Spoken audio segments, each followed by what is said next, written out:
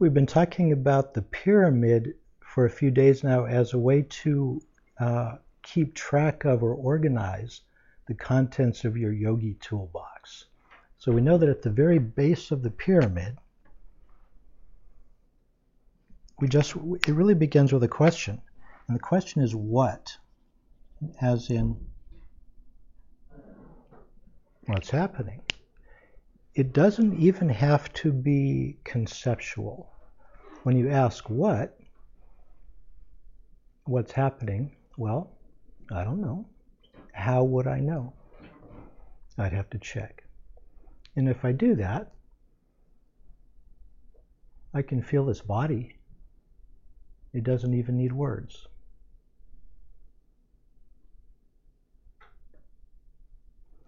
Just above that, you could add a verbal label.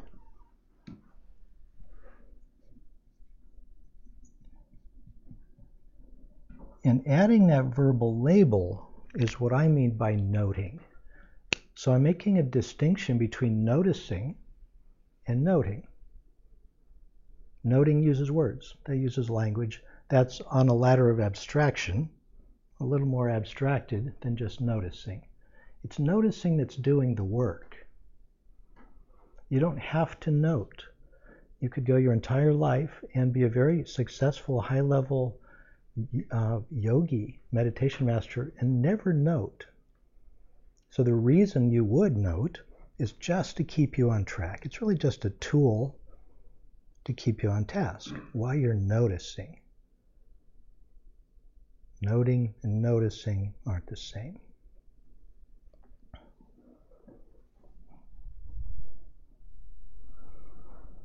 So things that we're going to be presenting from now on are building out this structure, giving you more options. And really this space is infinite. Think of all the techniques and conceptual frameworks that you could stick in there. And this is where the pragmatic Dharma idea comes into play. You're going to use the stuff that works for you, toss out the stuff that doesn't. So think of everything we're offering here as a gambit. It's try it out. Come and see. Ehipasiko.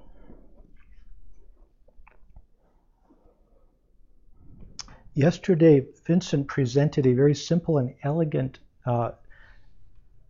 frame with one axis, one horizontal axis with concentration going to the left and investigation going to the right. So at any time you can find out where you are on this kind of a spectrum, and you can use this idea to dial it in. What would be the Goldilocks zone in any given moment? Vince pointed out that this changes day to day, week to week. I would add moment to moment. In any moment you can wonder where you are. Are you in the Goldilocks zone or not? Are you too investigative, which will tend to go along with being anxious and agitated? Or are you too concentrated, which would tend to go along with being dozy, drowsy? And you can dial it in. So building upon this theme, I'm going to give each of these its own axis, and I'm going to show you another way to model this that I think you might also find helpful.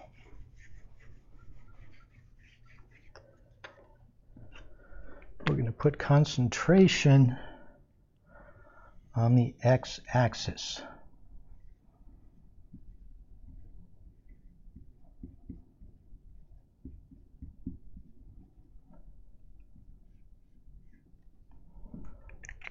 All right, concentration on a horizontal axis. The more you go to the right on this picture, the more concentrated you be. You can be completely absorbed in the object over here, to the right. Over on the left, you're not very concentrated at all.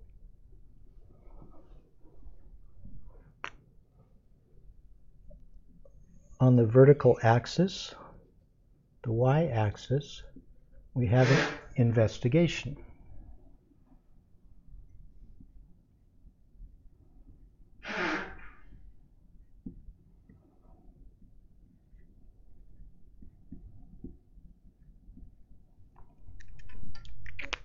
the higher you go on the y-axis, the more investigative you are.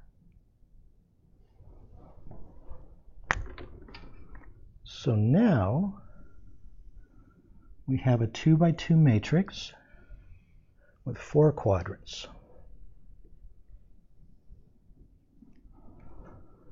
All right, so let's imagine, what if I'm not very concentrated and I'm not very investigative? What quadrant would I be in? Lisa, call it out. Lower left. Lower left. That's my normal state. I'm walking around not very concentrated and not very investigative. This is a default modern human state. All right, what if I'm noting, I'm not concentrated at all, but I'm noting, seeing, thinking, coolness, pressure, seeing. What quadrant am I in?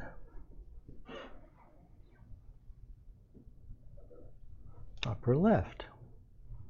I'm investigative and I'm proving it by noting, but I'm not concentrated.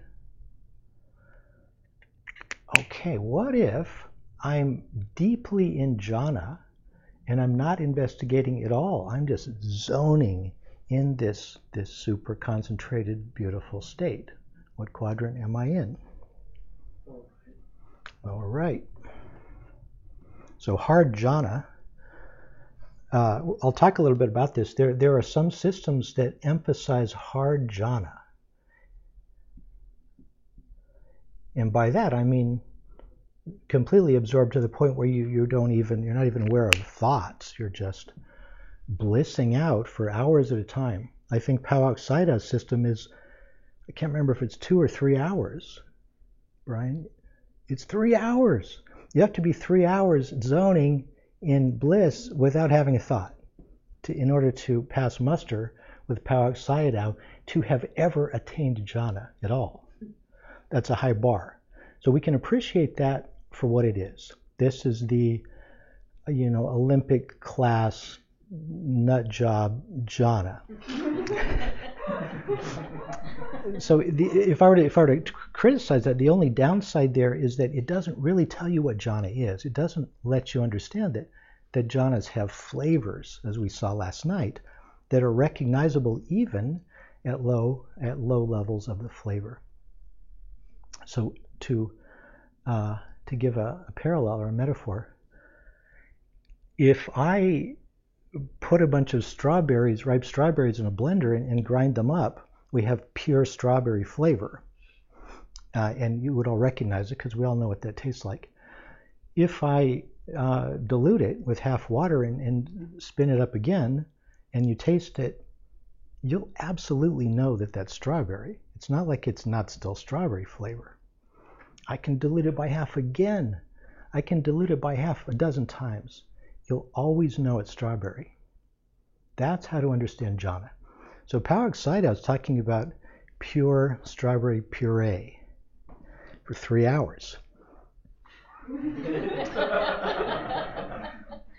But this system that I'm offering, I will argue, will allow you to contextualize Pawak Sayadaw's system. You'll be able to see where that fits in if you understand that a jhana is a flavor of experience. It doesn't work in reverse. If you are an aficionado of Pawak Sayadaw, nobody has jhana except the guy who can do it for 3 hours. So I think I like my system better. My system doesn't even preclude Pawak Sayadaw's system. All right, so let's see.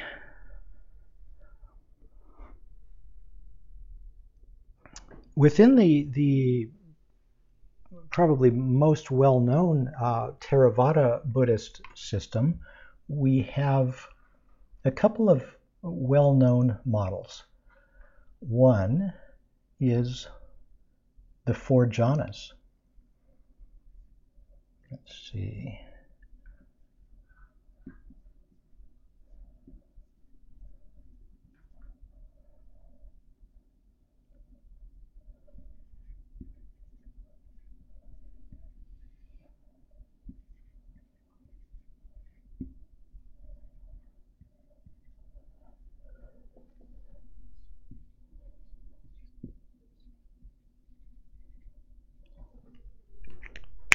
And another is these 16 insight knowledges, the progress of insight, the famous progress of insight, that Mahasi Sayadaw, building on the Visuddhimagga and even earlier texts, uses to describe the hierarchy of development leading to stream entry, and then again at second path, and so on. Now, if you look at the progress of insight, you find that the top 5, numbers 12 through 16, are either nirvana, which is the absence of experience, so we're not going to deal with that right now, or review. So we're going to talk about the first 11. These are things that we can experience, and just like we did last night with Jhanas, you could access these insight knowledges and report on them in real time. Let's see.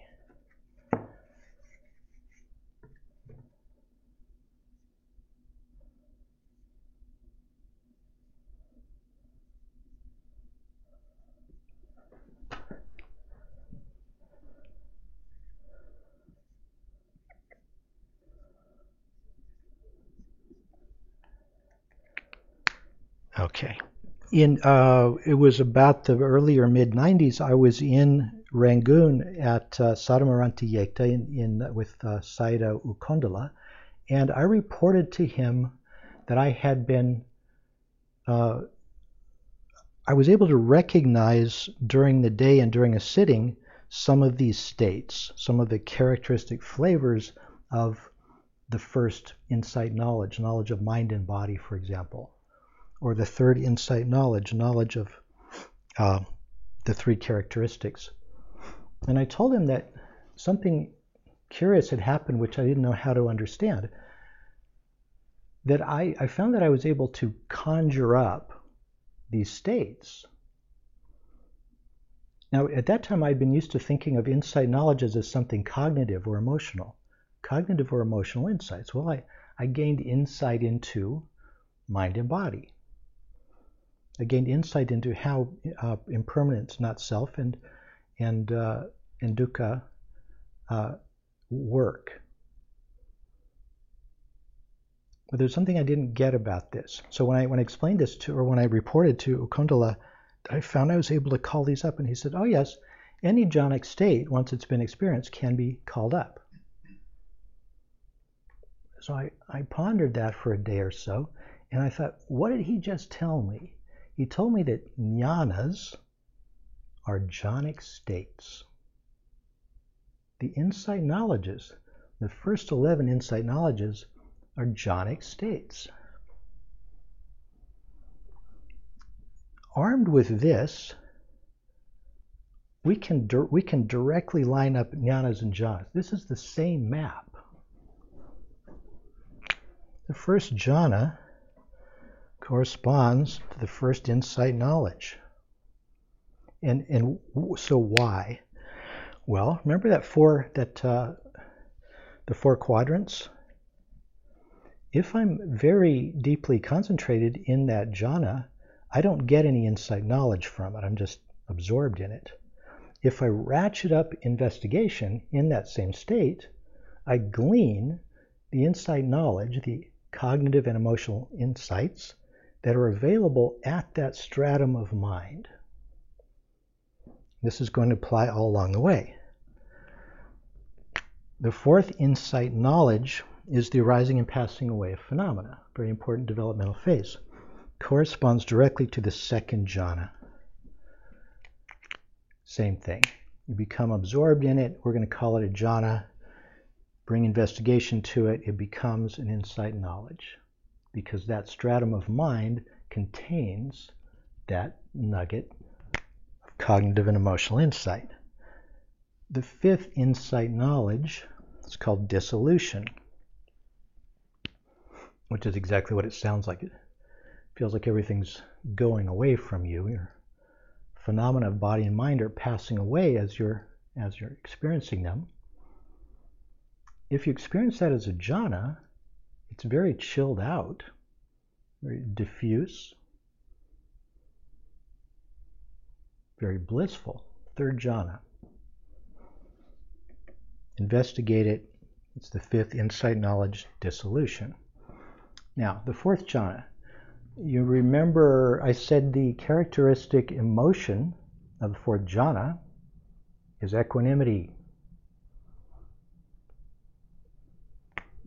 Well, it shouldn't surprise us that the 11th insight knowledge, which is called knowledge of equanimity, directly corresponds to the fourth jhana.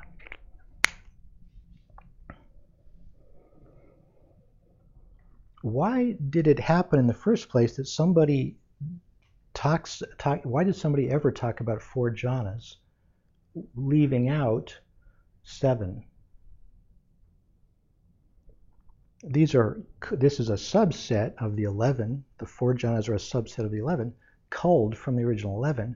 And so why? What do they all have in common? Well, they're all pleasant.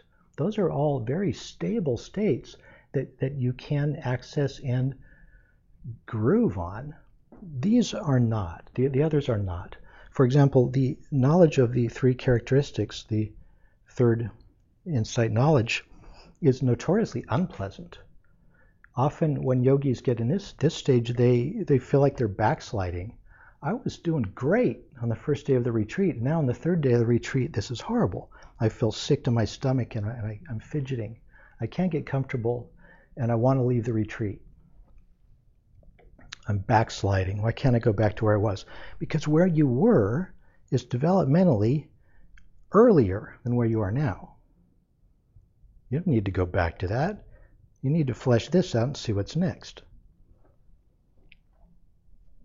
This is this package of insight knowledges 6 through 10. These are the dukkha ñanas. These are all awful.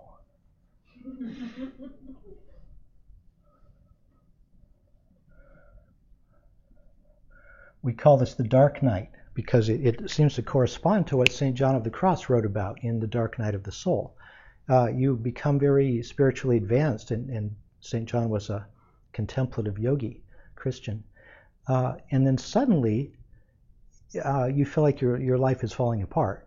So you got to this place of dissolution at the 5th insight knowledge, and it was all fine for a while. Oh, it's very blissful. Things are passing away, fading away. At a certain point, one of the things that's fading away is everything you think is you and everything you care about. And that's scary. So you get to the 6th insight knowledge, which is fear. And that's unpleasant. So you get to the 7th, which is misery. You get to the 8th, which is disgust. You get to the 9th, which is desire for deliverance. In Christian terms, Father, take this cup from me. And in the 10th, it's called reobservation. It's just a rehashing of all this unpleasantness with extra added crap from the 10th itself. Now, about the time that you somehow manage to stop fighting about it and just let it be what it is, you can be in equanimity whether things are unpleasant or not. So that's something shifts, something shakes around up in there in your head, in your brain, and you get to equanimity. If we can complete the four jhanas, is that equivalent to having completed the progress of insight? You could have all 4 jhanas in a very absorbed way without having brought enough investigation to complete the progress of insight. So the answer is, if you complete all 4 jhanas, which means you've completed all 11 ñanas, because you brought investigation into it, yes, that is the progress of insight.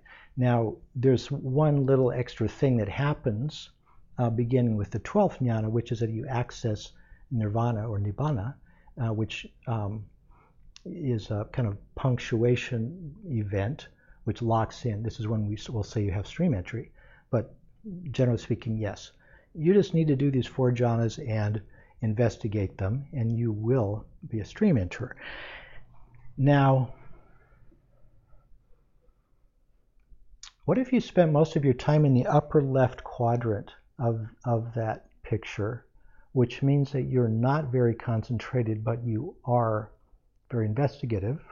You're walking around distracted all the time, noting distraction. Well, that's dry vipassana, dry insight. That can lead you through the whole process as well. So what's happening there is you might report, I've never been in a jhana in my life. I have no idea what you're talking about, but that person can still be a stream enterer. That's a hard row to hoe, but that happens. You can do that. So what would upper right be? Upper right, I would be very concentrated and very investigative. That's ideal. You would definitely want to do that. Thank you, Eric. So if you can do that, get very concentrated and bring your investigation to bear. What is going on? Oh, well, let's see. This feels really good. This is pleasant. And you'll feel that little bit of pull too. Yeah, but I don't want to talk about it because it's messing it up. But if you want to stay investigative, you'd want to overcome that. All right, but let me talk about it anyway. It's pleasant. It's flowing. I feel good. I mean, if all it is that you're blissing out, and knowing that you're blissing out, then you're bringing investigation to deep levels of concentration. Last night, when we're going through the guided meditation of the jhanas, I don't know if you noticed, but you could have heard a pin drop in here. It was silent. Well, I'm assuming that a lot of you, or all of you, hopefully, were having an experience similar to the one that I was having and describing.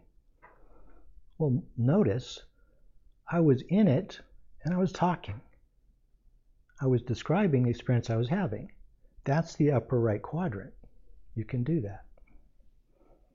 It sounds like I'm contradicting myself because I've been saying that jhana has nothing much to do with awakening. And here I'm saying that the progress of insight is all about jhana and investigating jhana. Right. The progress of insight has nothing much to do with awakening. If you want to awaken, that would have to happen now.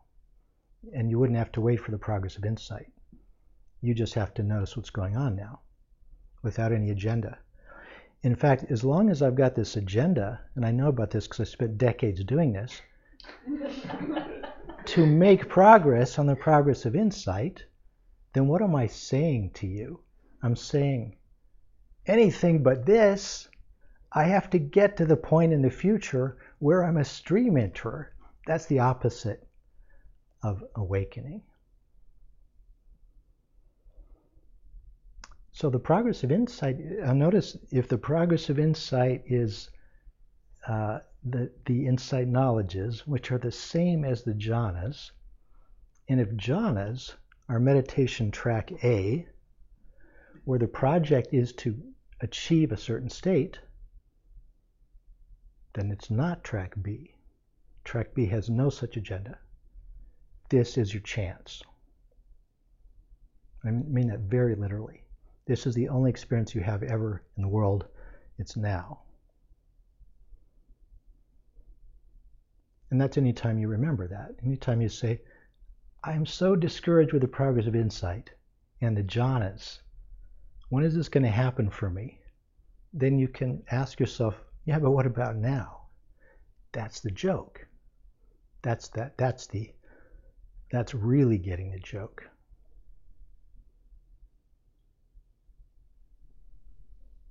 So can you go through the entire progress of insight in the sitting, and can you find yourself in the 11th insight knowledge / 4th jhana without having noticed the previous? Of course, yes. Okay, so sometimes when you get to the equanimity jhana, you feel kind of stuck, like this is it. Yeah.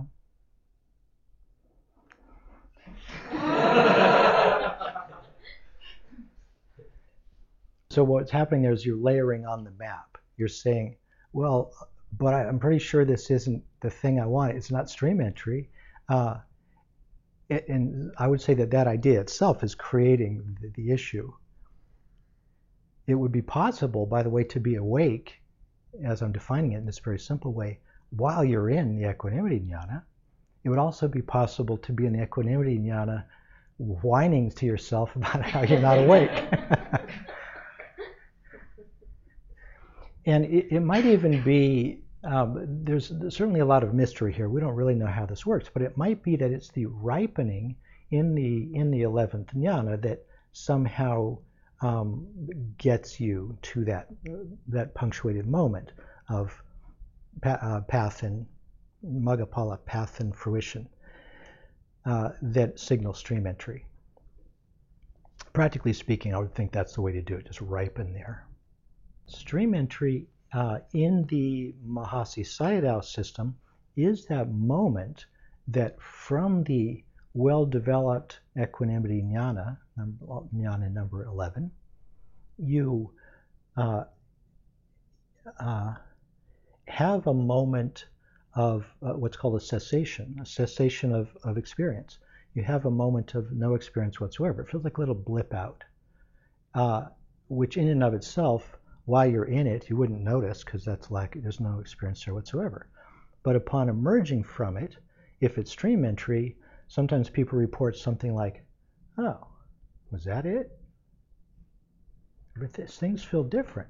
Sometimes this will be very noticeable to people, and they'll maybe walk around for a couple of days in just kind of laughing in a little bubble of joy. Oh, I got it now. I've really nailed life, which doesn't last, but that's what can happen right after stream entry.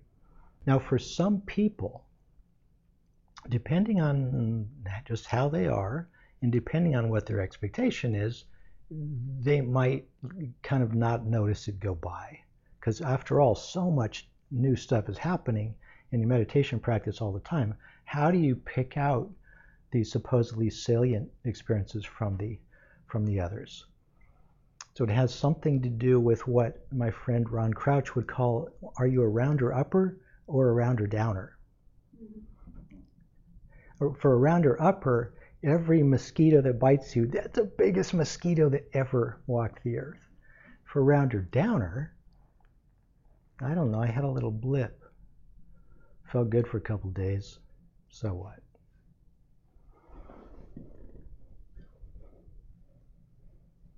So the question is, when we watch this, when we actually observe what goes on, how does it shape up in people's experience? Do you work your way up over a period of years to level 4 and then never again see these first 3? No, in practice what happens is in every sit, you work your way up to whatever your temporary ceiling is. So let's say you're at level 3 and you haven't yet gotten to the arising and passing of insight, arising and passing away of phenomena. So you have a little bit of a temporary ceiling here in 3, third jnana, and then you're bouncing up against it in each sitting. You're going up and down among the 3 that are available to you. At some point, you access the capacity to also notice the fourth level. You access the 4th stratum. You glean the insight knowledge that's available there, and now that one is within your repertoire, and every time you sit, you're up and down through these 4. There's one thing that can happen in a review phase after stream entry where you've gotten stream entry, and every time you sit down, you find yourself in the 4th jnana. You're not aware of having been in these first 3 jnanas, and for all we know, you weren't, or maybe you just don't notice that, or maybe you get to the 4th so quickly because you're all primed, having just gotten stream entry.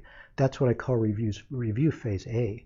There's also review phase B, which actually develops later, where you're all up and down through all of these, and you can have cessations at the top of the mountain here, and rather than being teleported back to the 4th, like you do in review phase A, teleported back to the 4th, work your way back up to 11, teleported back to the 4th. That's review phase A. Mahasi writes about this.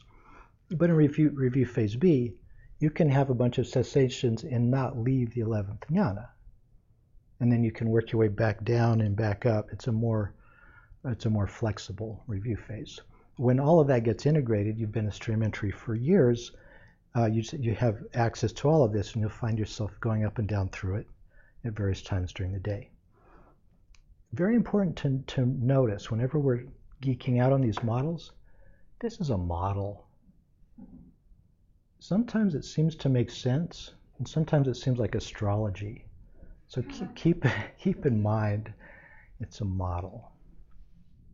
Okay, I know I use a lot of confusing terminology, but when I say meditation track A and meditation track B, everything we're talking about as Mahasi Vipassana is in meditation track A. In other words, all of this jhanas, ñanas, getting progress, it's all meditation track A. I want to get to something, so I'll have something. Meditation B is simpler than that. It doesn't do anything like that. It's only just now. What's going on now? I'm checking. Oh, this. We can't map meditation track B.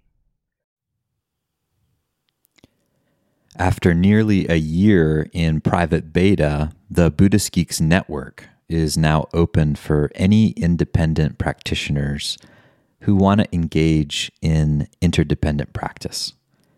You can find out more about the Buddhist Geeks Network by visiting buddhistgeeks.network.